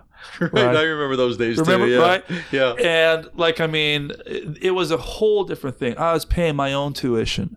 I was working in the copy shop at the university. Is that because you wanted to or you had to? I had to. Like your dad just didn't have cash to give you? No, my dad was okay. I mean, we weren't like on Skid Row or anything. Yeah. But my dad, was worked hard, and there was 5 of us, Yeah. and there's no reason for him to work any harder than he had to. Right. So, Dad, you take care of the food, you take care of the mortgage, you take care of the bills, and I can take care of myself. Yeah. That was a mentality. Yeah. I don't know that our kids have that mentality today. I don't mean my kids, but kids in general, this generation. You may not have allowed them to, by the way. You probably gave a lot to your kids, didn't you? Yeah, I think that I could have been more like my dad. Yeah. Right? I could have been. Like, did they have jobs, your daughters? Did they work? They do now. They do now. Like, look, Avram, it's a different world. It is. When I started to work when I was 12 years old. Yeah, me too. I was washing dishes. Yeah, me too. Right? Where did you wash dishes? Pumpernicks on Did you? Bathurst and Wilson. How did you get that job at 12? You want to know? I'll tell you. It's a funny story. Yeah. Right across the street was the TD Bank. So I went to the TD Bank and I asked them, how much money do I have in my account? They said like $20 or something. Right? So I said, gee, I think I need to find a job. So I crossed the street, Yeah. right?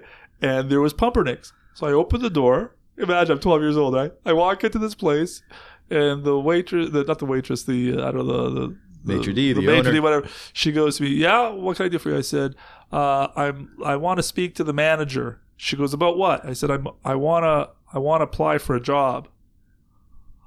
So she starts giggling, right? Yeah. So she goes to the back and she comes out with some older guy, and he goes, what do you want? Yeah, what do you want? I said, I'm looking for a job. He goes, what kind of job? I said, I don't know, any kind of job. He goes, do you have any experience washing dishes? So now I got this moral dilemma, right? I, as a Moroccan male, never washed a dish in my whole goddamn life. And I don't even think I picked up a dish in my whole life. Neither did I, by the way, as an Ashkenazi I'm kid. not proud. I'm not saying, hey, No. look at me. Do you I'm clean just- up now, by the way? Oh, for sure. Yeah. Okay, so... And do you clean the house now? Not so much, Listen, okay. I'm saving people from deportation, okay?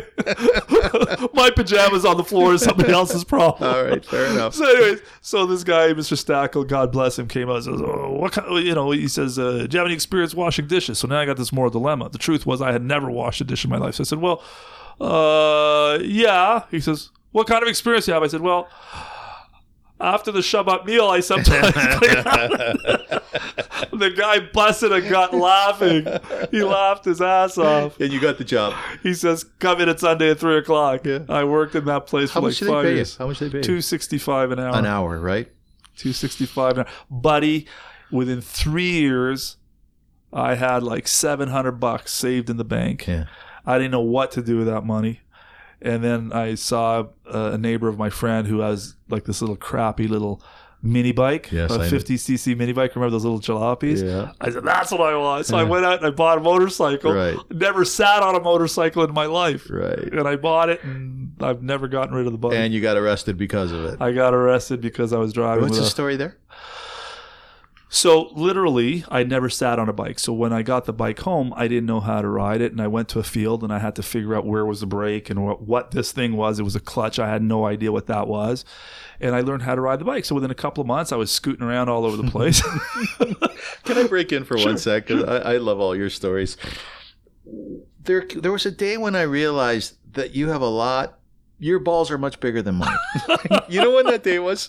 I'm walking out on Bathurst Street, and if you're not from Toronto, it's kind of the central street of our community, the Jewish Right. community, right?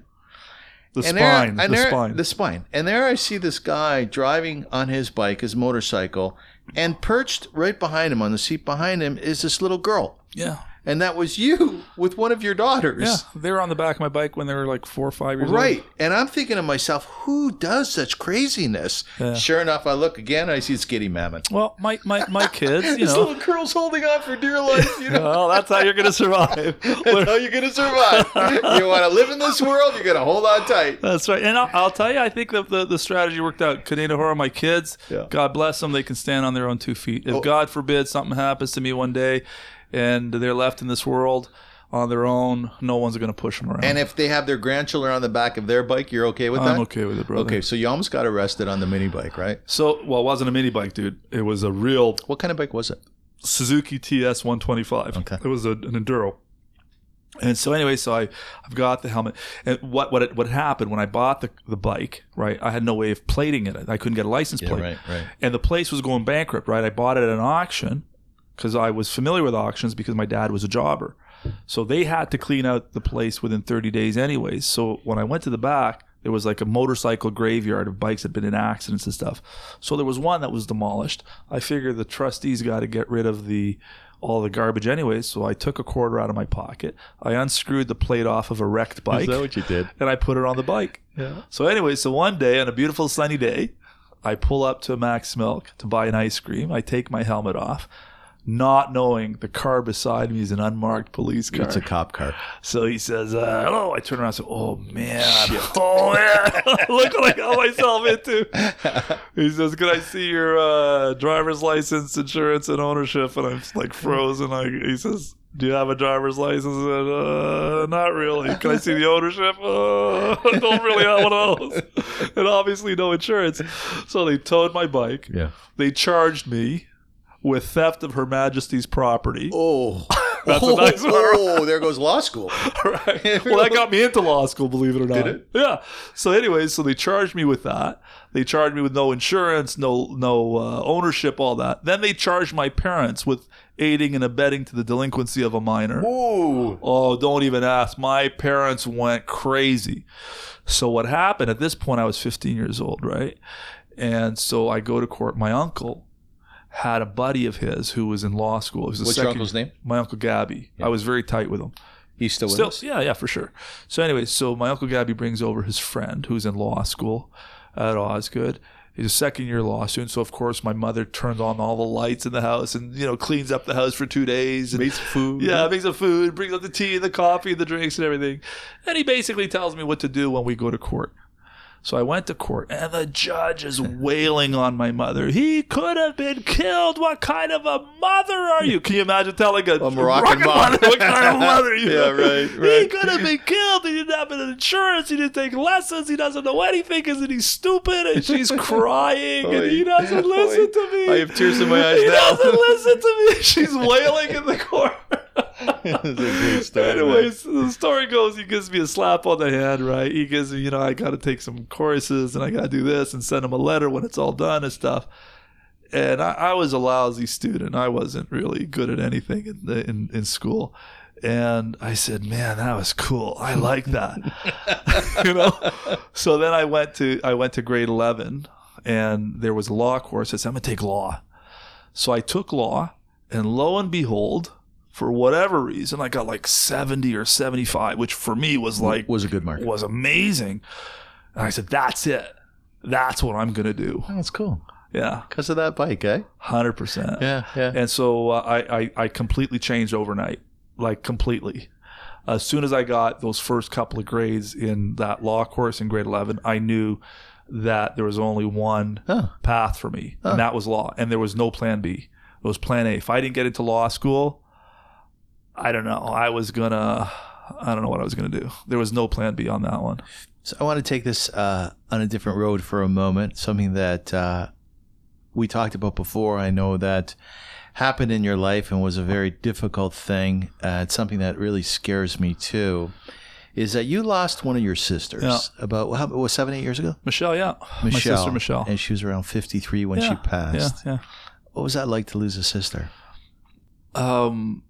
It's like just sitting there like in your chair, maybe eating macaroni and cheese or something, and somebody coming with a baseball bat, just smashing you in the back of the head. Yeah. So what the hell? What are you talking about? I'll never forget it. I mean, I'll just it's funny because I'm one of 5 kids, 3 sisters and 2 brothers. Right? 5 now? Well, now 4, right? Do you still say, though, we are 5? Sure. Because I find that a lot when someone loses. Listen, Michelle, they still say. Yeah, Michelle is very much alive in my head. Yeah. Right. So there's 5 of us. And believe it or not, Avram, if you were to meet all of us, right, 4 of us are like these super hard-ass sort of don't push me around kind of people. Tough. We're not, no pushovers there. My sister Michelle was the sweetest, kindest, angelic, spiritual person you've ever met. Yeah. A wonderful soul. She's the one that brought peace to everything that she touched. She was a wonderful, wonderful person. And one day, she had some acid reflux and she didn't know what was going on. She goes to the doctor. The doctor says we have to do some sort of a scope. And she had stage 4 cancer. And we tried to save her, with the surgery, chemo, but it was just all a waste of time. How did your parents deal with it? Well, my dad wasn't around. My mom, of course. It was, Avram, you go through life. You say, I'm going to go to school. Then after I'm going to go to law school. Then I'm going to go do this. And I'm going to get married. I'm going to have kids. I'm going to do this. And you have this whole plan, right? As if that is just the itinerary. It's like a book, with these chapters, and that's it. And then I'm going to hit 70-something. I'm going to die. But none of that is really true. Today is all you got. Like, tomorrow is not promised. Yesterday is gone. All you got is today, right? And so I didn't learn that until my sister passed away. Because just like my sister, she planned on walking her 2 daughters down the aisle. And she planned on one day, buying a dress for Johnny's bar mitzvah. And it was just taken away. It was just gone. So the only way that I remained sane after that really is, like, first of all, like, why the hell her? Like, maybe you have to take one of us. Why on earth would you take her? Yeah. So you got to get used to that idea, right? You got to get used to that idea. Like, at that point, like, I know it's going to sound really stupid, and maybe to your audience it's going to be stupid. After my sister died, I went out and I bought a Harley. And you're going to say, well, what does that mean? All my life, I've done so much. I think I've given so much to my practice. I've given so much, I think, to my wife and to my kids. And I don't really spend a lot of stuff I don't spend a lot of money on myself. And I don't spend, like, I drive a crappy car because I don't care about cars. I care about a motorcycle. And so I had a Yamaha at the time. Nice bike, but it wasn't a Harley. When she passed away, I said, you know what? You got to do something for yourself. You're not going to live forever. Nothing is guaranteed here in life. That Harley represented to me that you got to enjoy something because, sure, one day, I'll do this. Forget that, man. So now I live a very different life. My life after my sister has nothing to do with the life I had before it. I now think of every day, every week as something that I have to measure very carefully. Yesterday, I took an entire day off to spend time with Becky and getting all of her things. And if you were to ask me to do that before my sister passed away, I said, "You crazy? I got to see this client. I got to do this. I got to do that." I was wondering about that. Yeah. And now it's very different. Now I view life and the world. And I know what I want to say. The only way I was able to stay sane after that is to believe, like, although I don't understand it, I'm not mad at God, right? I just have to believe that he's got this game plan that I don't get, right? It's like you're watching a chess master. He's moving this and here and here. You have no idea what is in his head, right? But you got to believe he knows what he's doing. If he called my sister, right, who never said a bad word about anybody, who was just as sweet as anything, and he took her away, like, wow, there has to be some reason to this, or the whole world is a big fat toilet. Yeah. And I can't allow myself to think that way. Are you a happy fellow? I think so. You feel a lot of joy? More than I think my fair share, buddy. I think more than my fair share. I live life a little differently, I think. I'm true to myself. I don't really care what people think about me. I try to do what I believe is right. Sometimes it's popular, sometimes it's not popular. Today, it's not a good time for people like me. I have my own political views. I have my own view of the world. Some people think I'm anti-immigrant. A lot of my colleagues think I'm anti-immigrant, which is so crazy, right? I am an immigrant. I'm the son of an immigrant. Yeah. My entire life, I've been surrounding myself with immigrants. I've been doing nothing but help people come to this country. But because of who I vote for politically, because of things that I say, I criticize our immigration system because in many ways it doesn't make any sense. Mm-hmm. We could do a lot better with the resources that we have. Do you have a bucket list? Yeah, I do. Is there stuff you want to accomplish? Yeah. Can you tell me one? Well, I told you my new life started when my sister passed away, and I want to do a trip with each of my daughters. I've already started with that. I took my daughter Shushi to Costa Rica. She loves monkeys. She's always loved monkeys. Yeah. I don't know if you remember this weird post I put up on Facebook once. My daughter, since she was a kid, she loved monkeys. So I said, you're all adults now. I want one memorable experience, just you and I. Nice. So she says she wants to go to a country where there's lots of monkeys. So I posted on Facebook. I said, does anybody know any countries that has lots of monkeys? Lots of monkeys. Yeah. So a few people answered, and the most was Costa Rica. So I turned to Shushi. I said, how about Costa Rica? She says, are there a lot of monkeys? I said, yeah, let's go there. All right, we're going. So we went to Costa Rica. We spent a week there. It was amazing. I love that kid so much, all my children. And so we went looking for monkeys. We went skydiving. Did you? That was my second time, yeah. I did that. She jumped out of the plane too? She jumped out. That was when I was 18. When I was 18, I went skydiving, but I went solo, right? So today they don't do that anymore. You're attached to an instructor. Right now, you got to go tandem. But when I jumped when I was 18, I did that solo. How was it when you jumped out of a plane? Busted my toe. Did you? Yeah. Landing. I still can't bend it. No, but how was it when you were in the air? What was that like? Well, that was nuts, yeah. That's a different experience because you've never jumped out of a plane in your life, right? And we're talking about technology in let's say late 70s, right? The plane didn't look like it would get off the ground, right? This whole thing was like Green crazy. Acres. Remember Green Acres? Like we go there at 9 o'clock in the morning for a course in skydiving, and by like 3 o'clock, I'm strapped into a Cessna 172 that can barely get off the ground. They're going up, and they say, "Okay, go." What? Are you crazy? But you follow them anyways. You do it, right? Yeah. So you do it because you're 18. You're stupid, right? Right. So I went. At that time, I was dating this Jewish girl, right? This Ashkenazi girl.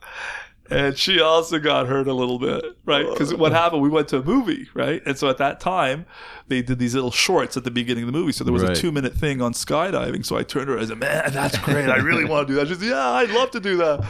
So we opened up the Yellow Pages the next day, found the Toronto School of Skydiving. Is that Buttonville Airport? No, Arthur, Ontario. Okay, Arthur. So I called them up and I said, how old do you have to be to jump? And they said 18. And I just turned 18 and so did my girlfriend.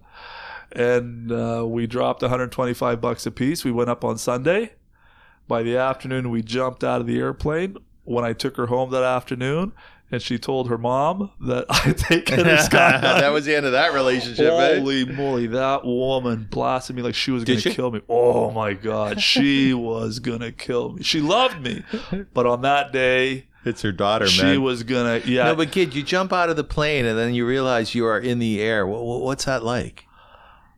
To be honest with you, I mean, getting out of the plane is like deciding to jump, to climb out of the plane is a bit nerve wracking. Then you stand on this little platform, like a ledge, and you hold on to the bar that holds up the wing, and then he says, "Okay, let go," and then you let go, and all of a sudden, like you fly backwards, and you're going down to the ground.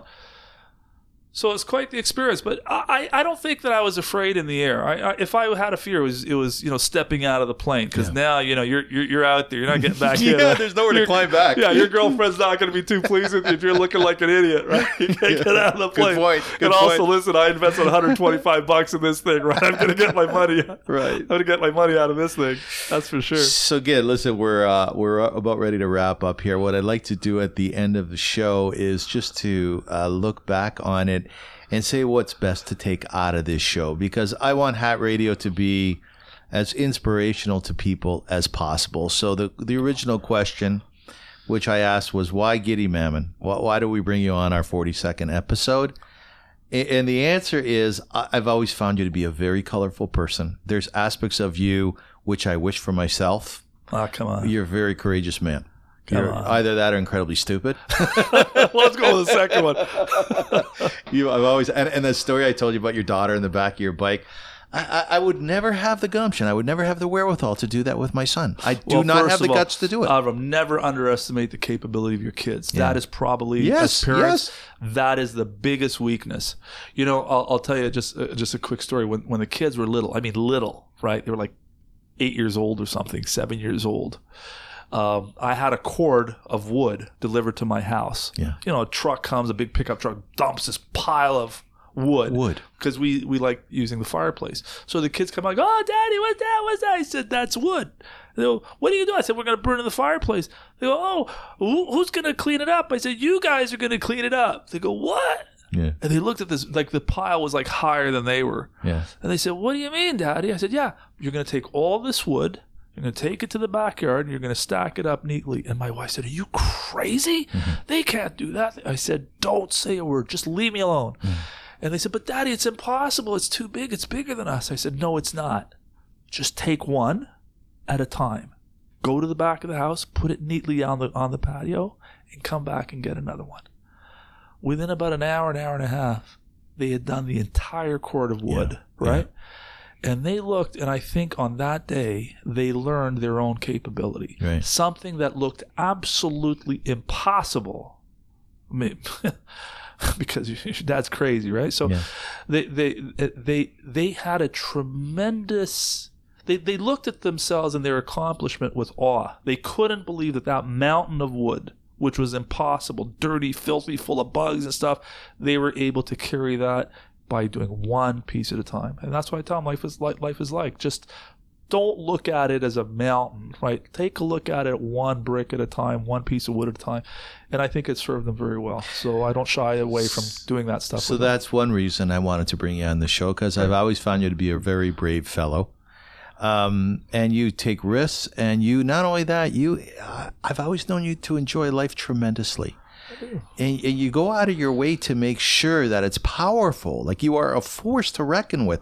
I love the story about you taking your daughter to Costa Rica. I can only imagine you there. It's a hot country. The bugs are this big, right? They're enormous, right? We went looking for tarantulas in the forest. Did you find them? Oh, for sure, all over the place. Because we had a guide. They showed us, and it was just fabulous. So that's Guidy Mamann to me. You go to Costa Rica and you go looking for tarantulas. That's who you are to me. It was amazing. I know this crazy story is you went to Israel. You took your dog with you one year, right? Oh, yeah. And it was killed in Israel, right? Not in Israel. It was attacked in Israel and almost killed. Where did it die? It got here. You got it back? We brought it back, and a couple years later, it was mauled in a park by another dog and died that way. That dog had bad muzzle, didn't it? That dog was an amazing dog. No, but the thing about that story was that you took your dog to Israel. Why did you take your dog to Israel? Who does that? No, kid, seriously, who does that? You know what's funny? When I called the travel agent, I forgot which, one of these Jewish travel agencies. Like TikTok. Yeah, one of those guys. Whatever. So I called them up and I said, I want to book a couple tickets to Israel. She goes, okay. And I said, but I want to stop over in Europe. She goes, okay, where do you want to go? It doesn't really matter. She goes, what particular country in Europe do you want to go? I said, just somewhere halfway between here and Israel. She goes, like where? I said, I don't know. Is Switzerland halfway? She goes, yeah, why? I said, I'll stop in Switzerland. She goes, how long do you want to visit Switzerland? I said, just a couple of hours. So she goes, I swear to God, she goes, why is that? What are you going to do in Switzerland for a couple of hours? I said, well, the truth is I'm going to take my dog. And my dog can't hold a pish for 12 hours. So I got to stop somewhere. I love that. In Europe. I love that. And I'll take her out for a pish. But why did you take your dog to Israel? Because I like my dog. So okay, fair enough. My mother-in-law had an apartment, right? So I wasn't staying in a hotel. Where's your apartment? On Schenken in Tel Aviv. In Tel Aviv. Right. So you took the dog. We took the dog. And Erev Shavuot, we were walking around. And some crazy pit bull attacked the dog. Oh, shit. Yeah. If you want to look at my hand. So the pit bull attacked. I don't know if you've ever had your hand in a pit bull's mouth. I never have, no. The pit bull had my dog, because it was a little Maltese, like 7 pounds, right? Like this is like a little chicken, right? And grabbed the dog and was going to start shaking the dog back and forth to kill it. So I grabbed the pit bull by the head in a headlock, and the pit bull would not let go of the dog. Yeah. So I had to reach into her mouth and pry apart. So you can still see scars here on my hands, on my thumbs. Did you get stitches? I didn't get stitches. Did you open the mouth? Were you open? No, hell no. No, you can't open that mouth. There ain't anyone alive that's going to open up that jaw, brother. So what happened? Eventually, people were hitting the dog. I had the dog by the throat. I had it in one arm like this and another one on its throat, so, hoping that it would need to breathe. People were throwing water on it, hitting it, kicking it, and then finally I was able to pull the dog out of its mouth. It got shredded. It was horrible, a horrible experience. And I couldn't move my hand for weeks and weeks and weeks. My hand couldn't, like right now I'm holding like cupped, right? I thought I was going to lose the use of my thumb. Really? You have, Avram, I'm telling you, man, you've never in your life seen something powerful like the bite of a pit bull. That thing locks down, it's over. The thing has no sense of any kind. Yeah. Zero. Yeah, they go crazy, right? It's like a vice. You can't talk to a vice, right? It's just clamped on a piece of steel. It's not moving. That's a pit bull's What jaw. happened to the dog? Your little dog? Somebody told us about an emergency veterinarian hospital in Netanya or Herzliya, so we grabbed a cab on Erev Shavuot, right? Mm-hmm. I think we paid like $300 or something, or $200 or $300, and the dog was bleeding all over the place, and the dog was saved, right? And the vet said, had you let that pit bull shake that dog, it'd be dead in 1 second, right? And I never let go of the stupid thing, and my wife had to stay in Israel for about 4 or 5 weeks because the dog wasn't fit to travel. So I went back, took care of the law practice, and she stayed behind and then brought the dog back. And when they saw this dog that looked like it had been through like a shredder, because half its body was shaved and, stitches everywhere. So what happened later on when you brought her back? Well, I was in the park here off of Faywood, near my house. Right near where you live. Near where I live. And I took the dog off the leash to run around the park. And this little Maltese, like all 7 pounds, went running after this other big, like a Mastiff or something like that. That dog wasn't having any of it. Clamped down on her, shook her, and the dog died. Yeah, the dog died. It was a very in the park. So first of all, right? That Moroccans are not into the dog thing, right? My wife was begging. She always had dogs, and she begged me. I said no, and I couldn't say no anymore. I just, It comes to that point. It comes to that point. You love a person and they're connected to something as crazy and foreign as it is. You want them to have it. You want them to have it. So I said, okay, because I'm a dealer, right? I'm a wheeler dealer. You are. I am, right? You are a wheeler dealer. Yeah, so I go to her. I said, okay, fine. You want to ruin my life? Okay, fine. Yeah. Go ahead, ruin my life. Here's a guy who's never had a pet other than a goldfish his whole life. Okay, all right. You're gonna ruin my life. Okay, here's the deal. What's the deal? And she'd make any deal, right? She'd make any deal because she's had dogs forever. So she says, what's the deal? I said, I get to pick the dog. She goes, fantastic. Okay, I can live with that. You pick the dog. Right. So I go to the PJ's that was at Yorkdale at the time. Sure, I remember PJ's. I go downstairs. I say, excuse me. He goes, yeah. I said, what's the smallest dog you have? Yeah. I said, I need a dog that doesn't shed, that's tiny, that doesn't smell, and doesn't make a sound. He goes, how about this one? He shows me like a Westie, Westland High. I said, how much does that weigh? He goes, about 20 pounds, 25 pounds. I said, do you have anything small? He says, I don't know. So they had a book rack over there, and I see this little fluffy white thing. I said, what's that? He goes, that's a Maltese. I said, how much does that weigh? He says, like 7-8 pounds. Yeah. I said, I want one of those. I'll take it. I said, does it shed? He goes, no, it doesn't shed. I said, I'll take that one. That's how I ended up with the Maltese. So it died in that park that day? Yeah, it broke my heart, brother. Well, it must have. Oh, man. It must have. Yeah, it was. You know what? I'll tell you something, Avram. You know what? It's a bit of a secret. That park on Faywood, which is the park where I used to take the kids all the time. I know the park. Yeah, right. I know which one it is. Faywood Park, right? Yeah. I mean, people walk there on Shabbat. All the time, right? Since that day, over 25 years ago, I haven't stepped foot in that park. Is that right? And I haven't driven down the street that's adjacent to it. You're kidding. I'm serious. Yeah. I have not, 25 years, done that. Isn't that something? Because if I have a PTSD or something, it's about that incident. I Like can I only saw that imagine. dog being shredded to pieces like that. I just Did you ever get another dog? yeah, we had quite a few. We rescued a couple of dogs. You have a dog now? No, I am now Avram in another phase of my life. Like after my sister passed away, I said that's it. No more dogs. I'm going to be taking care of myself, taking care of my kids, and concentrating on those things. I've had my fun. I had 3-4 dogs now, and I'm done with that. Yeah, Kid, you're a fascinating human being. Come on. Oh man, you are colorful. There's not. I don't know. Coming from the mouth of a guy who went to save the world, right? Oh yeah, I know. I say bits and pieces of. I just find you a fascinating guy. Listen, I Avram, love this interview. Listen, Avram. Neither of us is going to change the entire world. No, but you know what the Rambam said, right? Maimonides. What did he say? He said, what did he say? Saving one life, right? It's like saving the whole world. Yeah. Do you know why that is, by the way? You tell me. There's different explanations on it. One explanation is, out of you and Monica came your 4 girls. They should be well. And out of them, God willing, will come more children. Out of those children will come more children. Basically, if you take a look at the chronology, if you take a look at the background of each individual, up to 1 million people can come out of them. Yeah. So when you save one life, you're not only saving one life, you can be saving 1 million lives. Yeah. Right? Because we produce. You have no idea how many kids have come up to me on the street. They said, "Oh my God, you're Mr. Mamann." I go, "Yeah, who are you?" "Yeah, you don't remember me? I was like 6 years old. I was in your office, and my mother was crying, and my father was crying, and, is that right? And you came to court with us, and now I'm a real estate agent. I'm a real estate broker. I'm a this. I'm that. I'm doing this. I'm doing that." Yeah. And I got to tell you, Avram, first of all, for some kid to remember some adult that he remembers from like that kind of period in his life is just amazing. You're proud of yourself? I'm proud of the work that we've produced. Can you say you're proud of yourself? Proud of myself. I know you don't talk like that, but are you proud of yourself? That's weird, right? At the end of your day. I'm very happy with the results that my team has helped me to accomplish. And I haven't spoken too much about do you ever pat yourself on the back? You say, way to go? Yeah, I in the think wee hours of the night. Yeah. Look, we have this thing, right? Like when we go to court, like I go to court, and some guy's been charged with every offense in the world, this and that. He's lied to immigration. He's done every bad thing. And I said, I'm going to go get that guy out. One of my partners or one of the associates, you'll never get this guy out. Yeah. There's no way you're getting this guy out.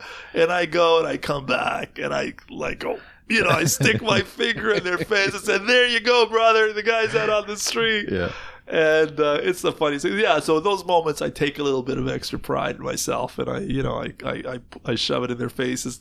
But it's also a learning lesson, right? The lawyers in my office have got to believe in the impossible, because I tell them, right. I it's not like I'm a hustler of religion, but I tell them, I said, you can't eliminate all possibility of success. I said, you can't do crazy cases, but you gotta leave God a place to land the helicopter. You know what I'm saying? You gotta give him an opportunity to spin some magic. And if you don't try, nicely put, there's no way in the world that he can land that sucker and hit the mark. So just give him a little space, and you never know what's gonna happen. So that's part of the mentoring that I do. Nicely put. But it's true. So do you think that you're accomplishing what you were made to accomplish? Yeah. So when I started in 1987 in a little office in Dundas and Dovercourt, and thought that we would own our own building, it would be full of some of the best immigration minds, most dedicated team, people who love what they do, and they are really my family. I mean, they're not like people who work and punch a clock for me. They are people who are dedicated and who I place tremendous trust. You must, because if I don't have trust in them, brother, it's not good. Are you a good boss? You have to ask them. Yeah. I think I'm okay. Yeah. I mean, I enjoy. Are you okay with mistakes? People in my office, I have their backs. Mistakes are gonna. It's funny actually, because I'm giving a presentation at the Law Society seminar coming up next week on managing risk, and one of the things that I put in, I said, you got to have the back of your team, because they're humans. You can't run your practice without human beings, and humans make mistakes. Yeah.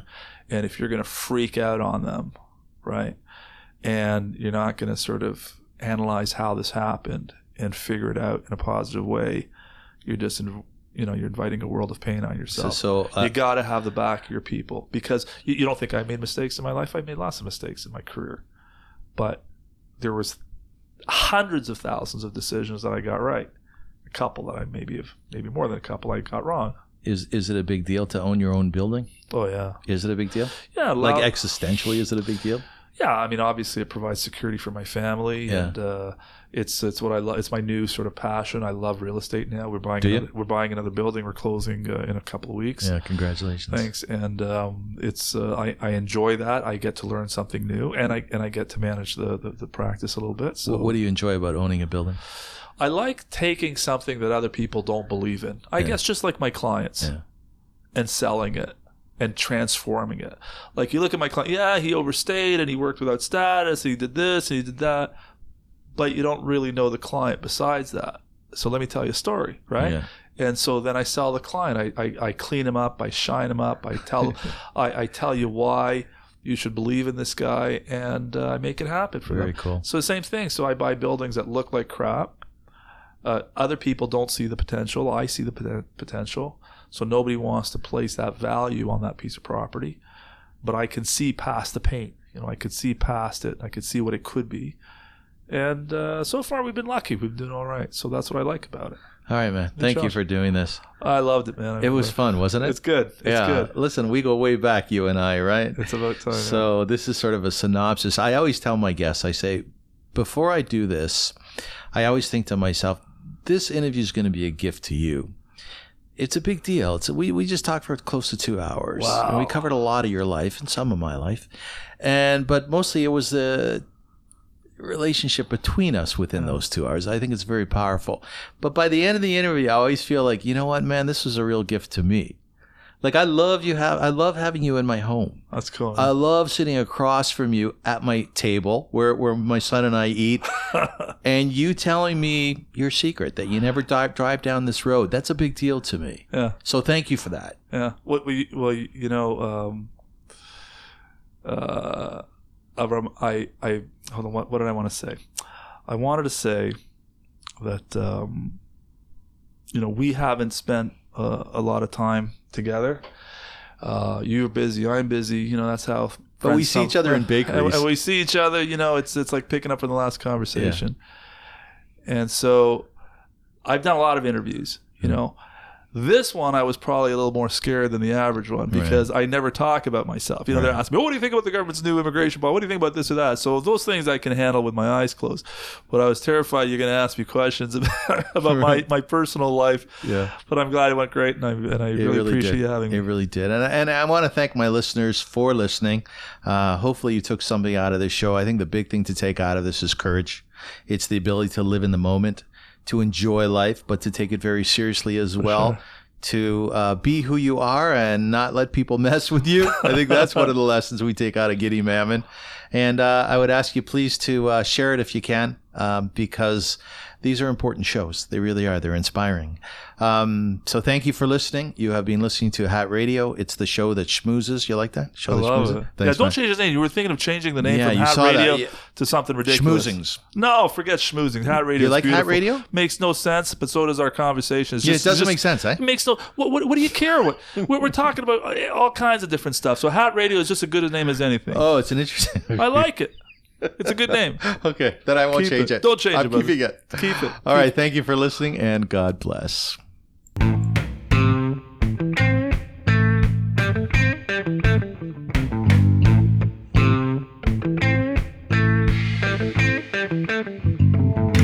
In an increasingly complex world, Greif Philanthropic Solutions is proud to sponsor Hat Radio and the one and only Avram Rosenzweig. No one is better than Avram at simplifying the art of communication, providing inspiration, and unifying people of all backgrounds.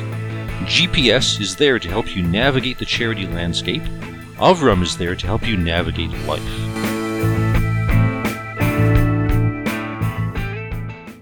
You've been listening to Hat Radio with Avram Rosenzweig, sponsored by Goodness and Positivity. Hat Radio, the show that schmoozes. Step inside my living room, share a little talk, by roads walked and lessons learned, keeping the flame of faith burning. I wanna know where you've been, and what you found out. Spread some light in the darkness. Spread it all about in the high